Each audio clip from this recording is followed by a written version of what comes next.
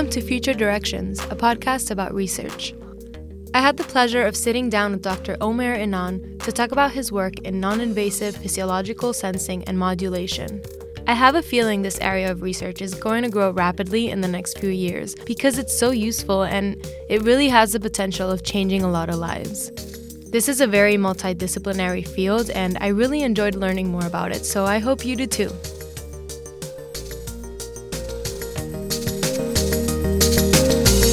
Okay, thanks so much for being here. Sure, happy to do it. So you got your PhD in electrical engineering at Stanford.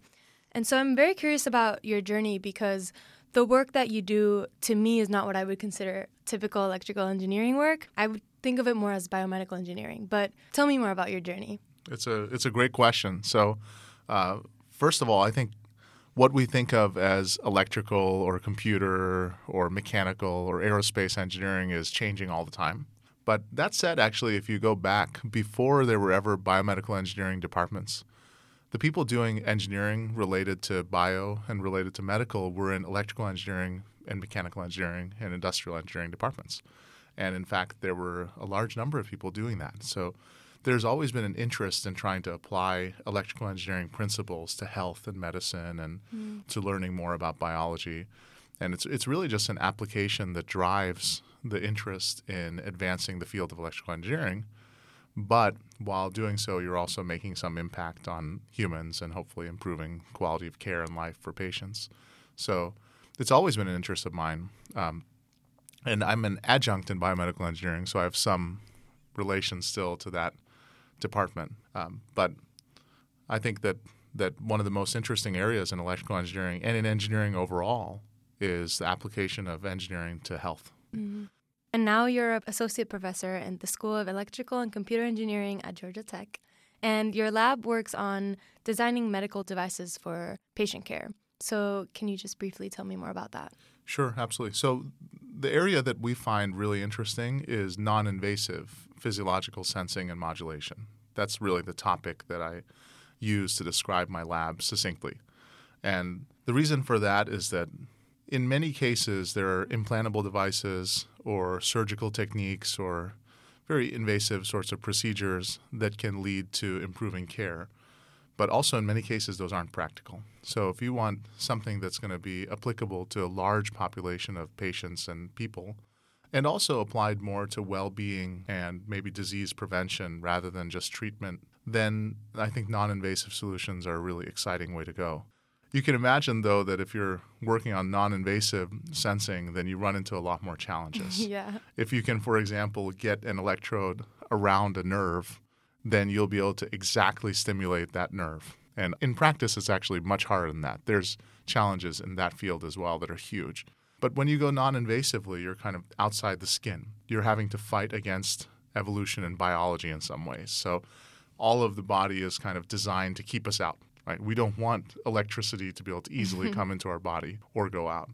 We don't want to be able to have somebody just come and touch our heart, right, and see how it's beating. So it becomes a little bit of a challenging signals and systems sort of problem and a challenging noise fighting sort of endeavor.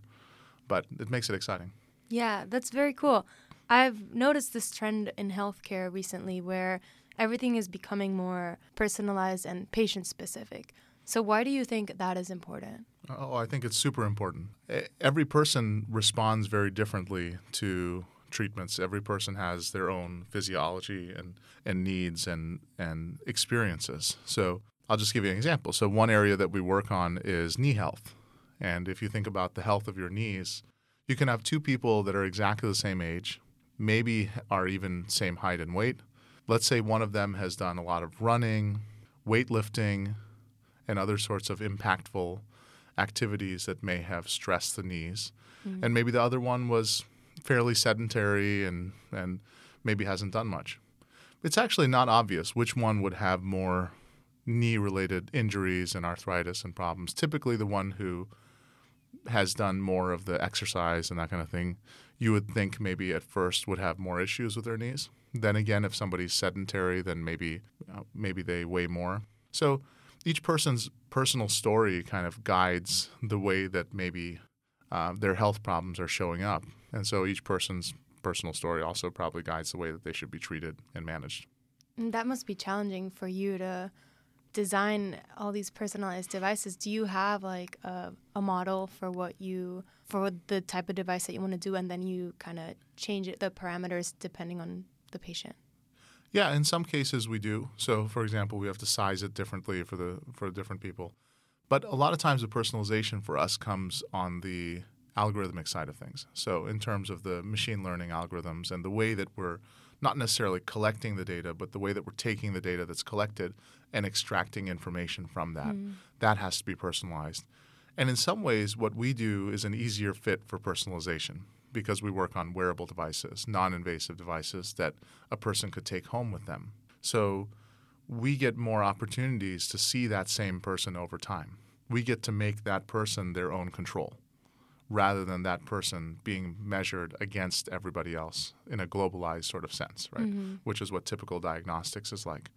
So in our case, the fact that they can take the device home with them, wear it maybe every day, whenever it's convenient, and then we can collect data longitudinally over larger periods of time means that we can, in effect, personalize the data analysis side of things. You need to, one, they need to be, like we said, specific to everyone, and two, they need to work efficiently but still be simple enough that the patient feels comfortable using them at home without having a doctor present. Yeah, that's a big challenge in everything we do. And not only feel comfortable, but they may use the device incorrectly. Right, yeah. They may forget to use the device. So a lot of times the sensors that we work on, we have to add additional sensors that don't monitor the person, but maybe monitor the quality of the data. We also have to work on algorithms that don't necessarily try to extract physiological information, but extract the quality of the data that's being measured. And so a lot of those sorts of techniques are required in this case. And even those lead to really interesting research problems. So, for example, if you take a signal that we're measuring that no one has really measured before, understands very well, how do we quantify the quality of that signal? And it's kind of a chicken or an egg problem because at first you have to understand what part of that signal really matters and is important from a health standpoint. But maybe before that, you have to understand, is the signal of high enough quality where I can trust it? And so which of those really comes first? How can you work on one without the other?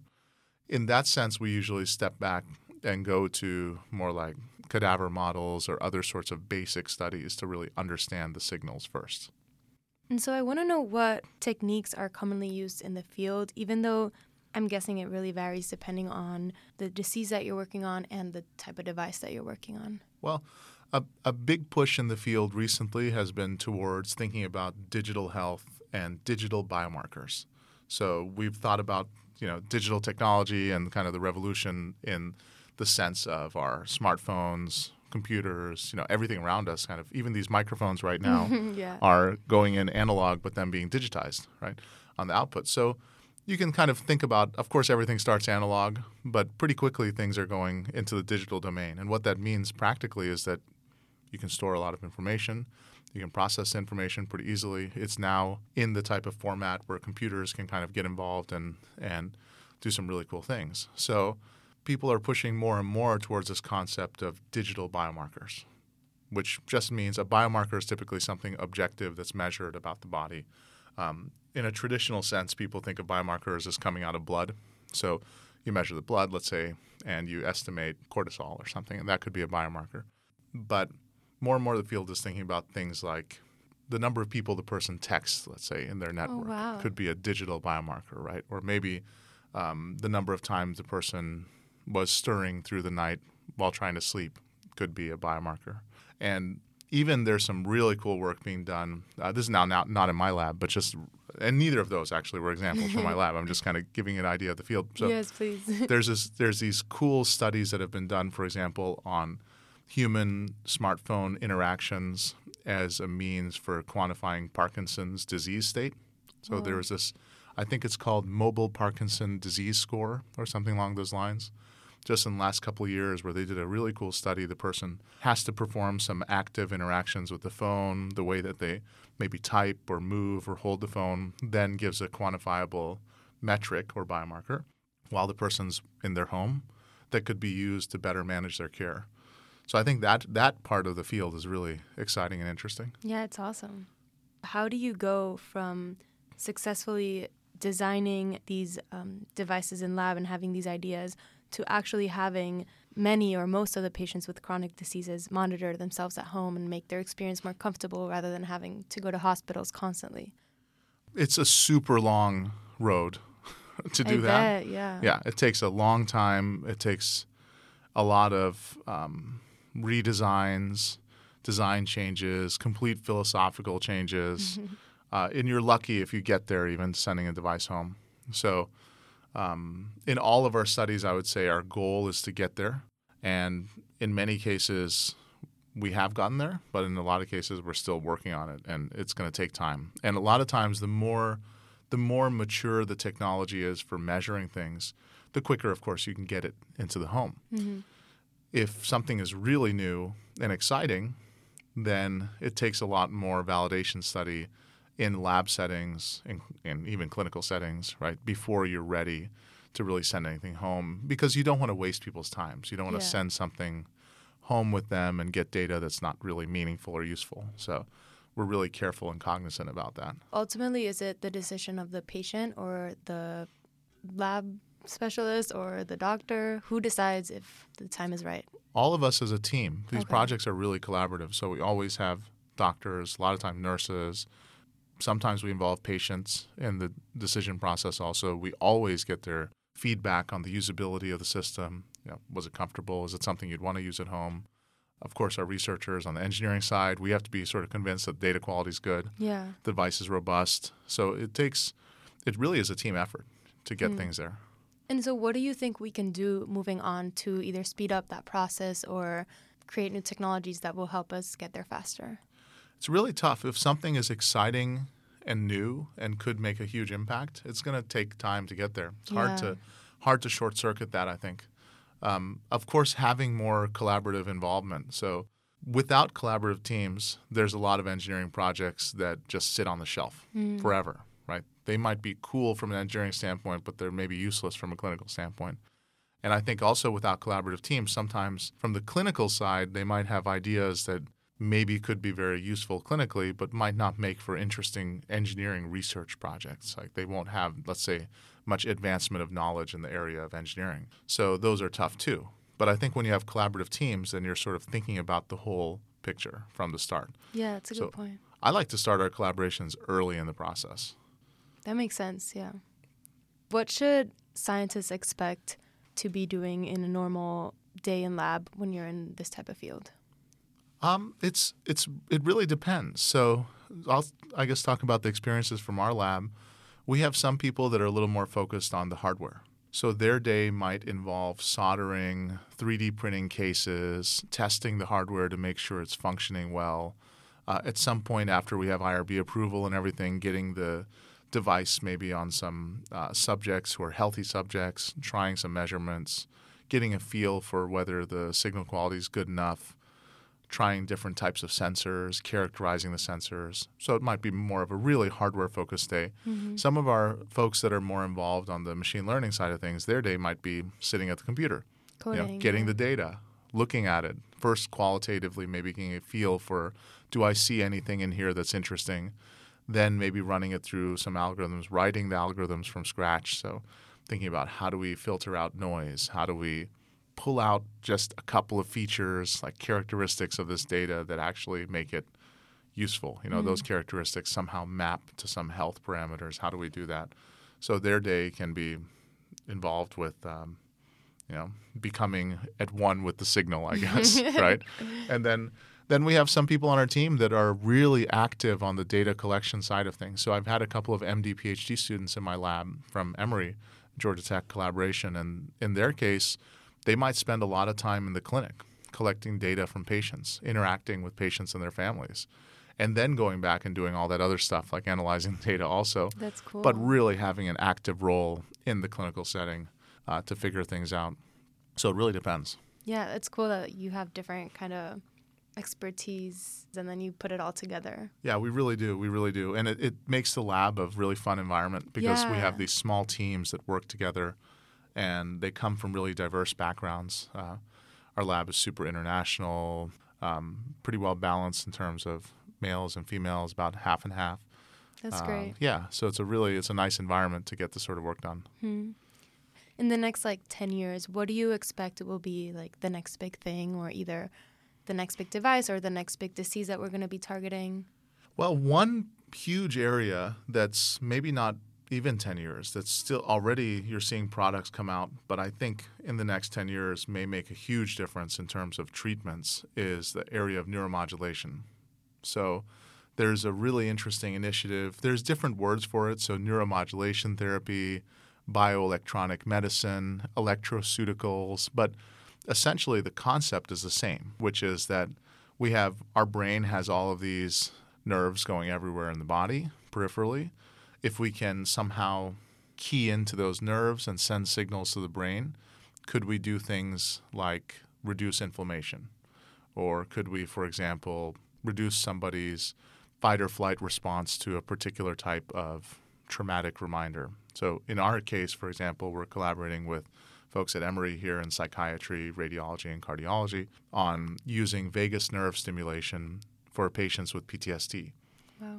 Especially paired with a traumatic reminder, so that maybe we could kind of blunt the body's normal fight or flight response to that traumatic reminder. And it's been really cool. That's so crazy. It really gets me excited because I'm a neuroscientist, so I'm so excited for the next 10 years. Well, there you go. There you go. I think neuroscience is a great place to be for the next maybe 50 years. Yeah, right? There's I so much agree. we don't know about the brain and the connections, like I said, peripheral nervous system, central nervous system. It's really poorly understood, but the techniques to be able to understand it are always getting better and better. It'll be an exciting time, for sure. Mm-hmm. What's your favorite part about working in this field? Well, so my favorite part of my job, maybe that's a little different than my favorite part of the field, is working with great students. Seeing a student when they come in versus when they're graduating, and the tremendous difference there is kind of something that gives you extreme pride and Must be rewarding. It's really rewarding. And I've seen students that when they're coming in, they have a hard time sort of thinking about the problem, thinking about research overall, and then they're going out as the expert in the world in whatever area they worked on, right? And that's I would say the most exciting and rewarding part of my job. Being in the area, I don't know. I mean, the combination of the science, clinical aspects, technological challenges and solutions, it's a great place to be. There's a lot of there's never an end to the problems and interesting challenges you encounter. Yeah, and I feel like it's going to be a field that is going to exponentially increase in the amount of research that you do and the accuracy of the research that you do, or the implication of it in clinical science, I guess. I would think so. I don't think it's we have a lot of problems. Health overall is kind of a grand challenge, right? Yeah. Dealing with this issues around demographics changing, aging, population, dealing with, of course, underserved regions as well, both in the U.S., like here in Georgia, rural Georgia would be a great example, and around the world, obviously, in developing countries. There's a lot of health-related problems that technology could play a big role in, and I don't think that's going to end in the next 5 years. I wish it would. So. It'd be cool, but in some senses, we'll have a lot more to do. Yeah. But I think there's no way those sorts of problems will end any time in our lifetime. So you'll have a job for a long time. We will. Yes, absolutely, absolutely. And so, just to kind of end things, what would be your advice for students thinking of going into this field or starting to do a PhD in this type of work? I think the most important thing in research is being curious and asking really good questions. And those questions, it sounds easy, so it sounds like anybody could do it. But to ask good questions, you have to first understand really well what's known about an area. You have to understand an area well to be able to know what's not known, and then to ask the right questions about that. You also have to play around a little bit to ask the right questions. I think the best questions come after a person has worked in an area themselves and figured out with their own interesting experience coming into it, whatever experiences they'd had as a person, whatever educational, personal background they've had coming in, that they dive into some problem area, start working on it, encounter some issues, see where the roadblocks are themselves, and understand literature. And that's when there's a really good opportunity for them to ask that really great question that drives their research. And so I guess two things there. One is you have to be curious and interested to see what those great questions might be. And two is you have to get involved. You can't just be sitting in a space like this by yourself thinking, looking at the ceiling. Waiting for the question to waiting come. for something to come. It doesn't work like that. You have to be in it, and then it comes out in the right time. And I think that's when the most interesting innovations and research directions come out. Yeah. Well, thanks so much. I really enjoyed our conversation, and I look forward to seeing more stuff from your lab. Absolutely. And you're welcome to visit anytime. I think that'll be great. Yeah. Thanks. Thank you so much for listening. I hope you enjoyed the episode. Please feel free to share this podcast with anyone you think would be interested. Well, share it even if you don't think they'd be interested, because you never know. Follow Future Directions on Instagram and Twitter and let me know what you think. Let's create a community of forward thinkers. See you next time!